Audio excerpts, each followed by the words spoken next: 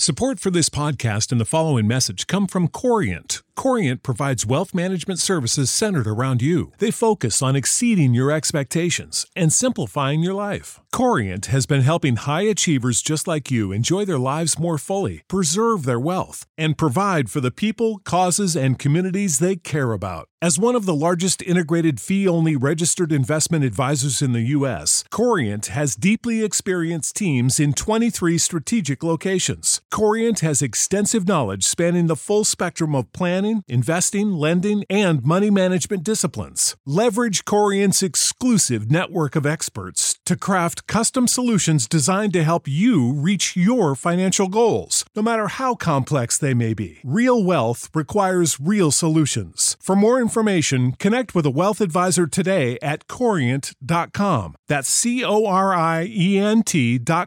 Corient.com. Corient.com.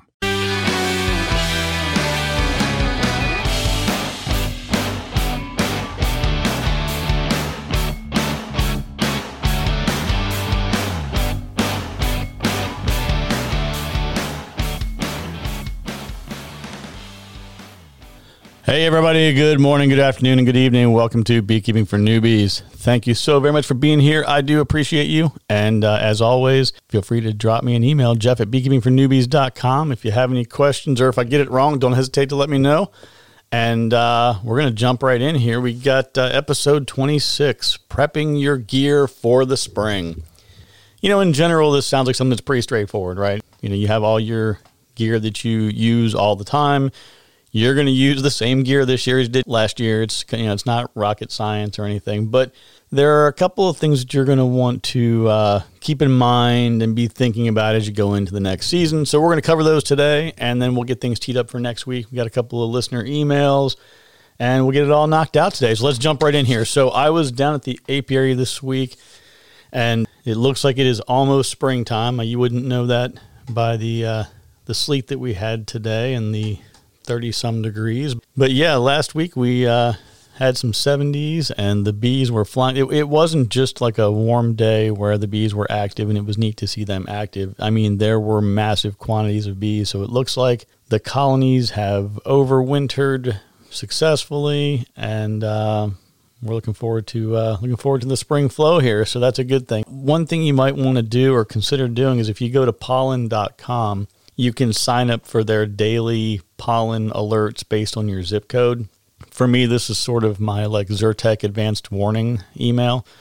So you go all winter long and, you know, you don't think about it, you don't worry about it. And then you see that email pop up and you know, okay, it's time to start taking the Zyrtec. But yeah, where I am, it starts off with juniper, cedar, maple, elm, one or two other ones that tend to come out pretty early around this time of year. So I'm getting the emails every day. I'm taking my Zyrtec every day, and hopefully that'll all work out. Okay. So with your gear, I think that, you know, one of the first things you want to do is just maintain some basic accountability, right? You know, hopefully you're far more organized or even 10 or 15% more organized than me, and you'll be well ahead of the game. But ideally, you'll have all of your things in roughly one area. Mine tends to be scattered throughout 3 or 4 different areas at a time. You know, pretty much wherever I go, it looks like a tornado has come through and there's crap everywhere. So that's just the story of my life. But anyway, with the gear, ideally you have it in one place and it's easier to track down. So same things as last year. You're going to grab your smoker, open it up, make sure you don't have any residual ashes and things in there, clean it up a little bit, pretty straightforward. Same thing with the hive tool, right? You probably got a little bit of old propolis on it. You know, nothing too much to do there. The things that are going to be really important are going to be the protective gear that you put on. Now, like I've mentioned, I've pretty much taken everything off except for a veil or a light jacket that I wear. But, you know, a lot of people are covered head to toe completely fine. There's nothing wrong with that. But look at all your gear. You're going to want to inspect everything for rips, tears, holes, anything that needs to be fixed, anything that maybe needs to be replaced. I bring this up because of an actual experience I had where I had a veil and I had inadvertently set something on top of it and it kind of crushed the screen on the front of the veil. And I noticed it, but I didn't really pay much attention to it. And I could tell that it was that the metal had been fatigued and then it was probably going to, you know, end up opening up. And I took a piece of wire I had laying around, I threw it in there and kind of wired it shut real quick. And I didn't really think about it. And at the end of the season, I irritated a bee. This is going back, I don't know, probably 7 or 8 years ago. But at the end of the season, I irritated a bee, and I hadn't been looking at it or really keeping a close eye on that hole, and it had opened up a lot more than it really should have been. One got in, and she kind of let me know that it was time to do some maintenance. So I appreciate her help with that one. But again, don't be like me, right? Inspect your equipment, go through everything, and look for places. Because if you don't take the time to find out where the holes are, you don't really have to worry. They'll find it for you, and they'll let you know where they are. So you can kind of decide which way you want to go with that. So outside of general accountability, right? So you got your veil and your jacket and your coveralls and hive tool, smoker, whatever else you need to do your inspections and everything. Now let's get to the actual hive components, parts and pieces and everything that you might have laying around. So depending on how you overwintered everything, you just might have a few, extra spare parts that are laying around. It's a good time to go through and just take the hive tool, scrape off any excess propolis, make sure that everything looks good. If there's any painting that needs to be done, maybe you got a couple of chips here and there, go ahead and do a little bit of touch up. Maybe repaint the whole thing depending on how long it's been since you last painted, right? So get your paint touched up and squared away. Another thing that I can tell you is over time, you're dealing with these wooden boxes, and sometimes they get wet, they dry, they're in the sun, they expand, they contract, there's a lot of movement. Sometimes the corners can do some funky things. Sometimes one piece of wood will slide up or down, causing a little bit of a ridge. Sometimes they'll kind of peel out a little bit, leaving a gap. What I usually do, this is again in the off season here, this is a great time to maybe get a little bit of wood filler and fill those in, let it dry, and then sand it down. If you have a situation where, let's say, for example, the front or the back piece of wood is sitting higher than the sides, you can get a sanding block, and you can just kind of sand that down a little bit and flatten it. It doesn't have to be perfect because, as we know, right, the bees are going to come through and they're going to propolize everything shut anyway. So they'll repair it and make it nice and pretty. But ideally, you don't want to have to make more work for them if that's not necessary, right? It's just a regular good routine maintenance kind of thing to do. So you take your hive tool, you're scraping everything up, and when it comes to propolis, like if you have like an old deep or an old medium, whatever it might be, the rails where the frames sit, they tend to get a lot of propolis on those. You don't have to remove it, right? The objective is not I have to remove every piece of propolis that's in the entire hive body. That's not necessary.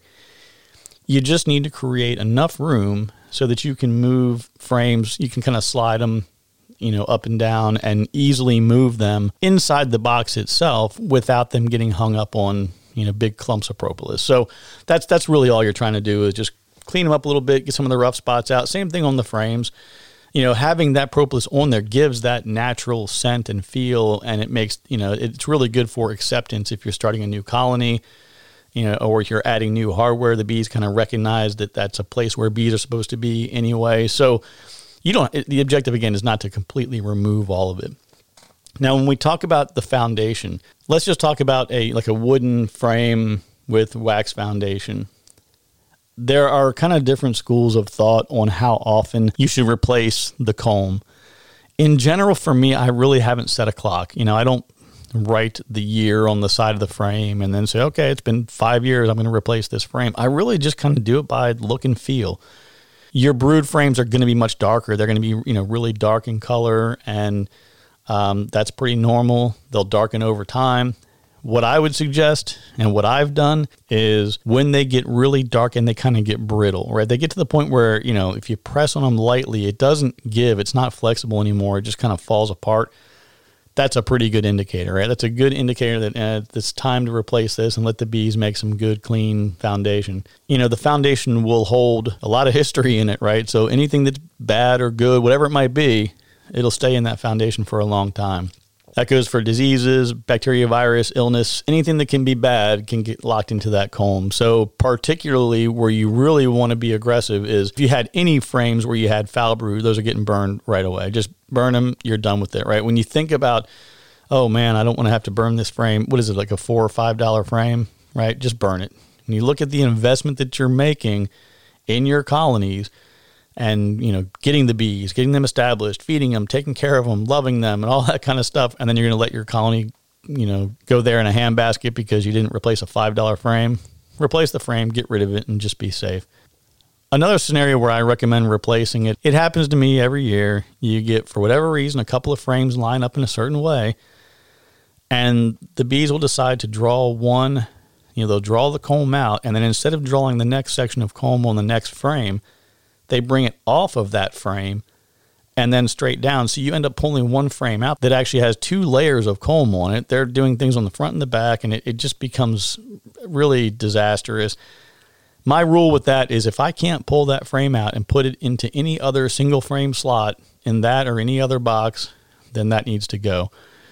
A lot of times what ends up happening is I have to take a frame out to make extra space for this big goofy frame they've drawn up, and it's just kind of obnoxious. And again, you're keeping the frame, you're just cutting out the wax and you're putting in new foundation. Or whether it's a wooden frame with plastic foundation or it's an all plastic frame, this would kind of apply either way. But this is super easy. You just grab your hive tool, scrape off everything. And then what I usually do is once I've scraped everything off of them, I'll toss them in the freezer for 3 days. That's kind of the general rule, right? 72 hours, 3 days in the freezer. And then I take them out and I'll let them sit in the sun for a couple of hours and kind of, get melted a little bit. And I'll scrape off whatever residual stuff is left, flip it over, the same thing, let that sun melt whatever wax might be left on there and just kind of scrape it off. And then I'll just stick them in a bucket, warm water and a scrubber, one of those little bathroom scrubber kind of things, and just scrub them down, get everything, all the excess off of them, and then, they're ready to go back in the hive. Another scenario too where you would probably want to go ahead and just replace that foundation is if you have one that, for whatever reason, maybe you had a, drone laying queen or a laying worker, or for whatever reason they just laid up a ton of drone brood. The drone brood is deeper than your regular worker brood, and that can sort of reduce your working room a little bit too inside the colony. So that might be a section you can either cut out a section or the whole thing. A lot of people like to use starter strips. They'll just take a frame and then across the top they'll do like a 1-inch piece of wax to kind of get things started, wax foundation. You can do that, or you can just leave the old wax and let them draw new wax down. Whatever works for you. I generally, if I'm going to cut off 95% of it, you might as well take the rest off and then either put a starter strip in or let them do it on their own. Okay, so there's a few areas where you see that you probably should think about replacing the foundation. But I'll still give you the generic rule, right? If you search online, you look around, some people are going to say, replace it every 3 years. Some people are going to say 5 years. Like everything else, man, the bees are very adaptable. As long as you're not propagating disease and illness and keeping things in there that are going to be detrimental to them, for the most part, they're going to kind of figure things out on their own. Just don't do something that will contribute to an unhealthy environment. When in doubt, replace it, right? I think I haven't bought wax foundation in a while. I got a surplus that I'm holding on to right now, but I think they're probably somewhere between $1 and $1.50 a piece, something like that. So maybe you're going to spend $20 a season to put new foundation in if you need to, right? $10 or $20. So if you don't like the look of the comb for whatever reason, then replace it, right? But remember, there's some energy that goes into that, right? In the spring, the bees will draw up comb like nobody's business. When there's a good nectar flow on, they can draw out an entire deep really, really quickly. But it's still a lot of work and resources and energy. So if you can give them, if you have 2 deeps and you got 20 frames, if you can give them 10 or 12 frames that they don't have to draw up, they're just that much further ahead of the game. So you'll figure these things out as time goes by. As you do more and more, you have more and more seasons under your belt, more and more exposure, you get into more colonies, you're doing more inspections, you'll start to kind of figure out what makes sense and what's going to work best for you. But a key, and I harp on this a lot, documentation, right? Bring a notepad and, make notes, keep track of what's going on, and you can always look back to it years later, right? I still look back on some things from years ago. A lot of them were really bad mistakes. So I don't use them for a lot of reference today, but it's always good for a laugh to look back and say, wow, I actually did that. That's good. But, and you can do the same thing, right? Make some notes now about what you did, and then you can laugh at yourself years later. One suggestion I will add, though, is, you don't always have the fortune of having a helper or having someone else there with you to take notes. And when you've got your gloves on and you're in the hive and you're doing an inspection, sometimes taking notes with a pen and paper can be pretty difficult. So I have a couple recommendations for you. One thing you could do is you could actually set up a little camcorder, or nowadays a phone or anything that can record, And you can actually record yourself while you're doing the inspection. You can kind of talk through it and say, okay, I'm opening up, this colony. It's colony number 1, and I'm removing this. And you can talk through the inspection as you're doing it so that you'll know what you need to document when you watch it later. That's kind of one way you can do things. Another option would be to take your phone and start a voice memo right before you begin your inspection. So you hit the voice memo button, you put your gloves on, set your phone aside, and then just talk into it and say, okay, I'm looking at frame number 1. It looks like it's just regular wax foundation. Don't see anything else. I'm going to put that back or put it to the side. And now I'm going over to frame number 2. And then again, you can transcribe your notes later on. Third option is something else that I've actually used in a different area, not in beekeeping, but I think it could be really applicable. It is a Bluetooth device that you can clip on to your shirt. You can kind of clip it on your shirt under whatever kind of overgarment you might have, or you can even clip it to the outside. The bees aren't going to hurt it, and it won't hurt them. But it's basically kind of like a Bluetooth mic. So you can sync it up to your phone, and then you can start talking into it, and it will record everything you say, and it'll send that track over to your phone, and then you can play it back later on. So just kind of a couple of ideas for ways that you can take notes when you don't have a second helper there to do it for you. Hey everyone, thank you for listening. I hope that you're enjoying the show and are finding the information to be useful and valuable. In order to help keep the lights on, we do need to take a quick commercial break. Thank you so very much for hanging in there, and I appreciate you. We will be right back.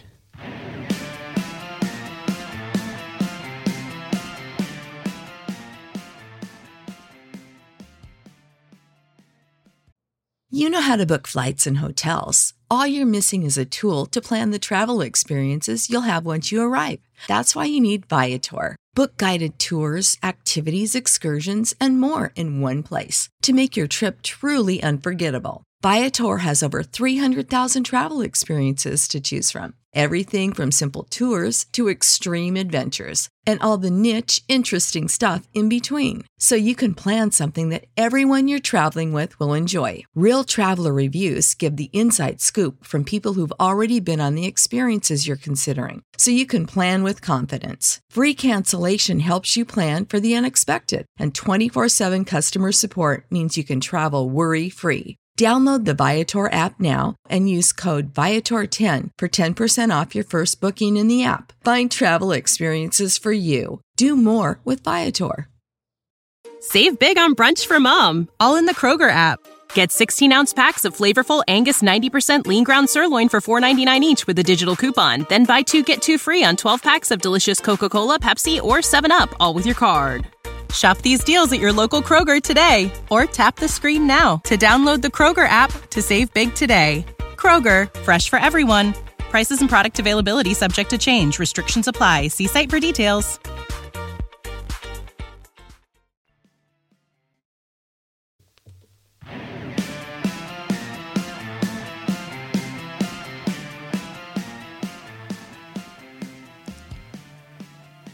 All right, everyone, welcome back, and thank you for staying with us today. As always, feel free to reach out if you have any questions or comments. I always enjoy hearing about your experiences, answering questions, and learning more about the challenges you're facing in different parts of the world. So please keep them coming. It's Jeff at beekeepingfornewbies.com. Now let's get back to the show on the Beekeeping for Newbies radio network. Okay, that's not a real thing, but I'm trying to make it sound more official, so just play along, all right? Thanks a lot. All right, so let's jump in here and talk about some listener emails. So the first one I want to talk about is from a gentleman named John. And John, very respectfully kind of beat me up a little bit about my position on Varroa-sensitive hygiene. So your VSH queens and colonies that are out there that are that I basically had indicated were alleged to have created a Varroa mite resistance. So the kind of background here is, Varroa mites are a real serious problem for beekeeping, across the world. It's not impacting every part of the world, but it's in a lot of places, and it's very disruptive. It's something that, opens the door up to other illness, weakens the colony, makes them more susceptible to other things, other disease. So, my position for a long time was, it's great to hear about people saying that they have this genetic trait that they've been breeding their queens for, but I was a little bit skeptical about it. But one of the bigger reasons that I tried to steer people away from it was because I don't like the idea of oversimplifying it. I don't like the idea of saying, hey, you can buy these Varroa-resistant queens or colonies, and you don't have to worry about Varroa. And then you bring them in, and everything's fine, and you're, as a new beekeeper, you get all these things on your mind, and you're thinking, well, at least I don't have to worry about Varroa. And then something happens and you get Varroa and you lose your colony. You're like, how did that happen? I don't understand how that happened. They're Varroa resistant. So the reason that I would steer someone away from getting, VSH queens and colonies isn't because I don't think it's viable, and it isn't because I don't think it can work. I know that it's something that has been done for a long time.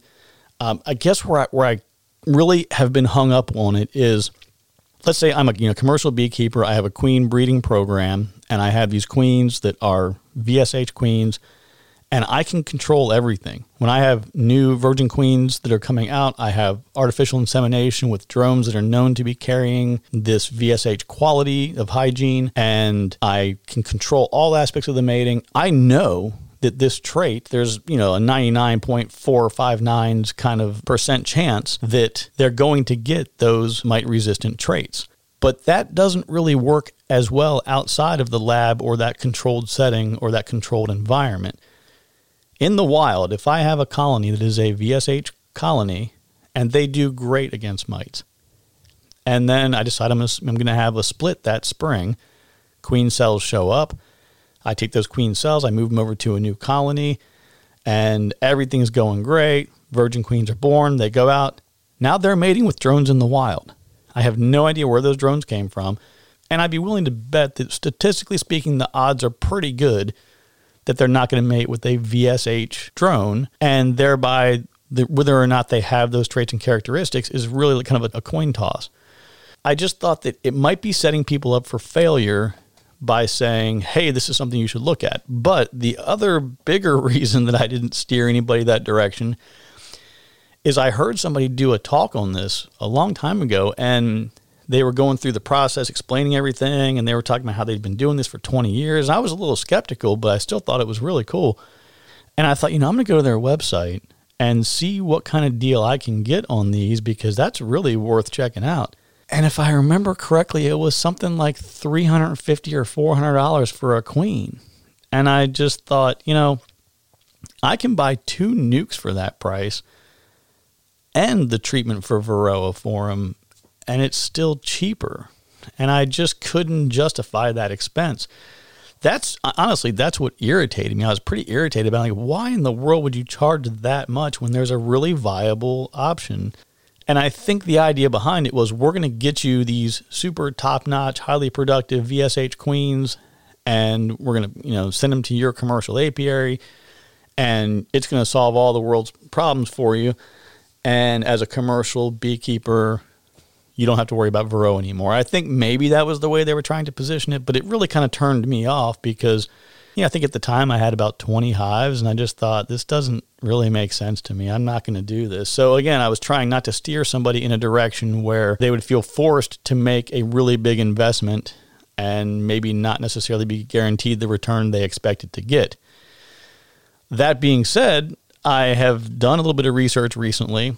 I have found a couple of different places that are offering really reasonable prices for queens. Now, I'm not interested in, buying nukes or package bees, but I'm definitely interested in making some splits this spring using some of these queens. So I'm going to order some within the next couple of days. I'm probably going to get maybe about 20 or 25.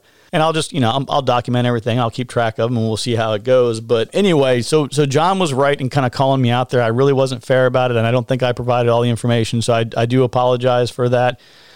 I think that when I first started doing this podcast, I didn't start doing it with the intent to say, I'm the best at everything in beekeeping. I'm so great. I'm so amazing. Let me share my amazing gifts and talents with you. It was more of a scenario where I thought, hey, I'm really enjoying this, and I made a lot of mistakes. Let's see if I can help a few other people, along the way who are just getting started and continue to learn and continue to grow. And I think that's part of the process. So John, again, I appreciate you sharing your email and your thoughts with me. And, I'm definitely going to be doing a little more research. And with that too, John also provided us with some information on someone who we might be able to get on who can talk to us a little bit about that. So if that works out, that'd be great. If not, I will track someone down who can maybe talk to us a little bit more about queen rearing and, breeding for VSH traits and, any information we can get. I think it's great for everyone to have it, and I'm very excited about it. So thanks a lot. Okay. And, we have another email too. Now, this is a follow-up. I'm going to dig more into this next week, so I'm not going to go too far in it right now. But we have Karina down in the South in the U.S., and down there, things are getting really busy already. The nectar flow is kicking in. She's already concerned about swarming. I think she maybe even knows a few folks who've already had some swarms, and she's getting ready to kind of do some splits this year. So her and I had a good email exchange about that. I'm going to share that information with you probably about 2 episodes out from now, because the next episode we're going to do is opening the hives for the first time this spring, and a list of all the things you need to do, the things you need to be looking for, the things you need to be thinking about. And then beyond that episode, we're going to have one talking about splits. So if you decide you're going down the path of, okay, I had 2 colonies, I overwintered one of them didn't make it for whatever reason, I'm going to split my primary remaining colony, and we're going to split them this spring. What do I need to do to make that happen? And do I want to maybe split twice or even 3 times, right? So depending on the size of your colony, I've done 4 or 5 splits off a single colony several times before. It's not uncommon. So we're going to go through all that stuff in the next couple of weeks.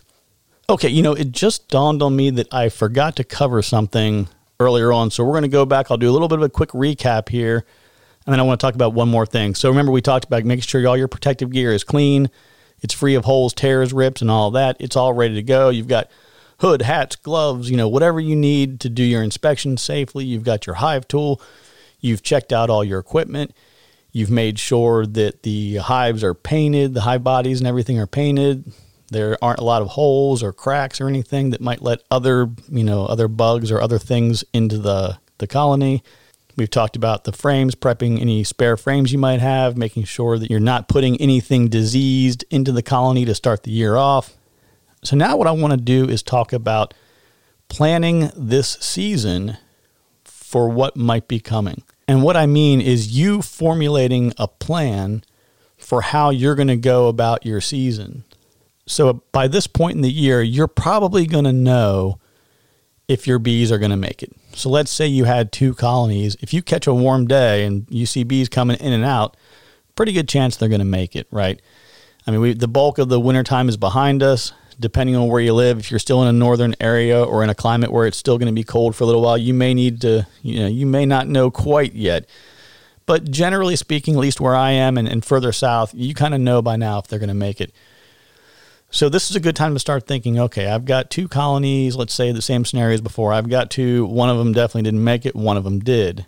Do I want to split that colony? Do I want to just try and have one really, really big, strong colony? Do I split multiple times? And the reason you want to start thinking about this is to start getting all the other hardware ready to go. And what I mean is your bottom boards, your stands, any extra hive bodies, any frames, inner covers, outer covers, whether you're using a telescoping cover or the migratory cover, anything like that you might need to physically put the colony together, feed it if you're using top feeders, frame feeders. Be thinking about what your plans might be. And if you have any doubts, if you're like, man, I really don't know what I want to do, I'm not sure, just get some extra stuff. Or if you can't get it or you can't afford it or you don't have access to it or you're still really on the fence and you just don't know that you want to put your money in that area right now, talk to people that you know who are beekeeping, talk to someone in the bee club, see what the availability of hardware is. Because if you start getting into the spring and all of a sudden you say, oh crap, I need to do a split, and then you don't have anything, and then there's back ordered in different places, or there's a supply chain issue, or there are truckers who have decided that they're not going to be delivering this week because they're somewhere else, or whatever else might come up that could cause you to not have the hardware you need. Maybe start doing the research now to see what those turnaround times are looking like. Like for me, as an example, if I were a brand new beekeeper in this area, I would ask somebody at the bee club, hey, does somebody have some things I can either borrow or buy from them, right? Or, if someone's local here and they need something, I've got, hundreds of hive bodies and frames and stuff I could loan somebody if I needed to. So you might have somebody like that in your bee club or in your area as well. So just something to keep in mind. So like I said, we'll talk about that a little more next week when we talk about opening the hives for the first time and some of the things that we're going to look for. But I just kind of start getting your head ready for, plan for the unplanned, plan for the unexpected, and, get ready for an exciting season here. I'm really looking forward to it. I recognize that, there are a lot of moving parts here. You're coming into year 2, or for some of you, who are going into your first year and you're just kind of catching up on all the information. There's a lot of stuff going on, right? So I get it. And if you have any questions or you run into a roadblock and someone from your bee club's not available or you can't find a bee club, shoot me an email, jeff@beekeepingfornewbies.com. I'm always happy to, try and lend you a hand, give you some guidance. But really, this is one of those things where during the off season and during this downtime, just, watch some videos. Go to YouTube, watch some good videos from, Michael Palmer or Steppler Farms, Barnyard Bees. I can't think of that gentleman's name from Canada, the young man, Devin something or other. There's so many great beekeepers out there. Just, stay on top of your game, keep reading, keep listening, keep learning, and, just try to stay one step ahead of things because, the bees are outside. They're in nature. There's a lot of stuff going on in the weather, and there's always something that's going to be trying to hold us back. So, let the gears start turning in your mind, and we'll get ready for an exciting season. So, folks, I'm going to wrap things up today. As always, feel free to drop me an email if you have any questions. And keep the folks out in Europe in your thoughts and prayers here. Hopefully they'll get it all figured out there, and we can save the world. All right, folks, take care.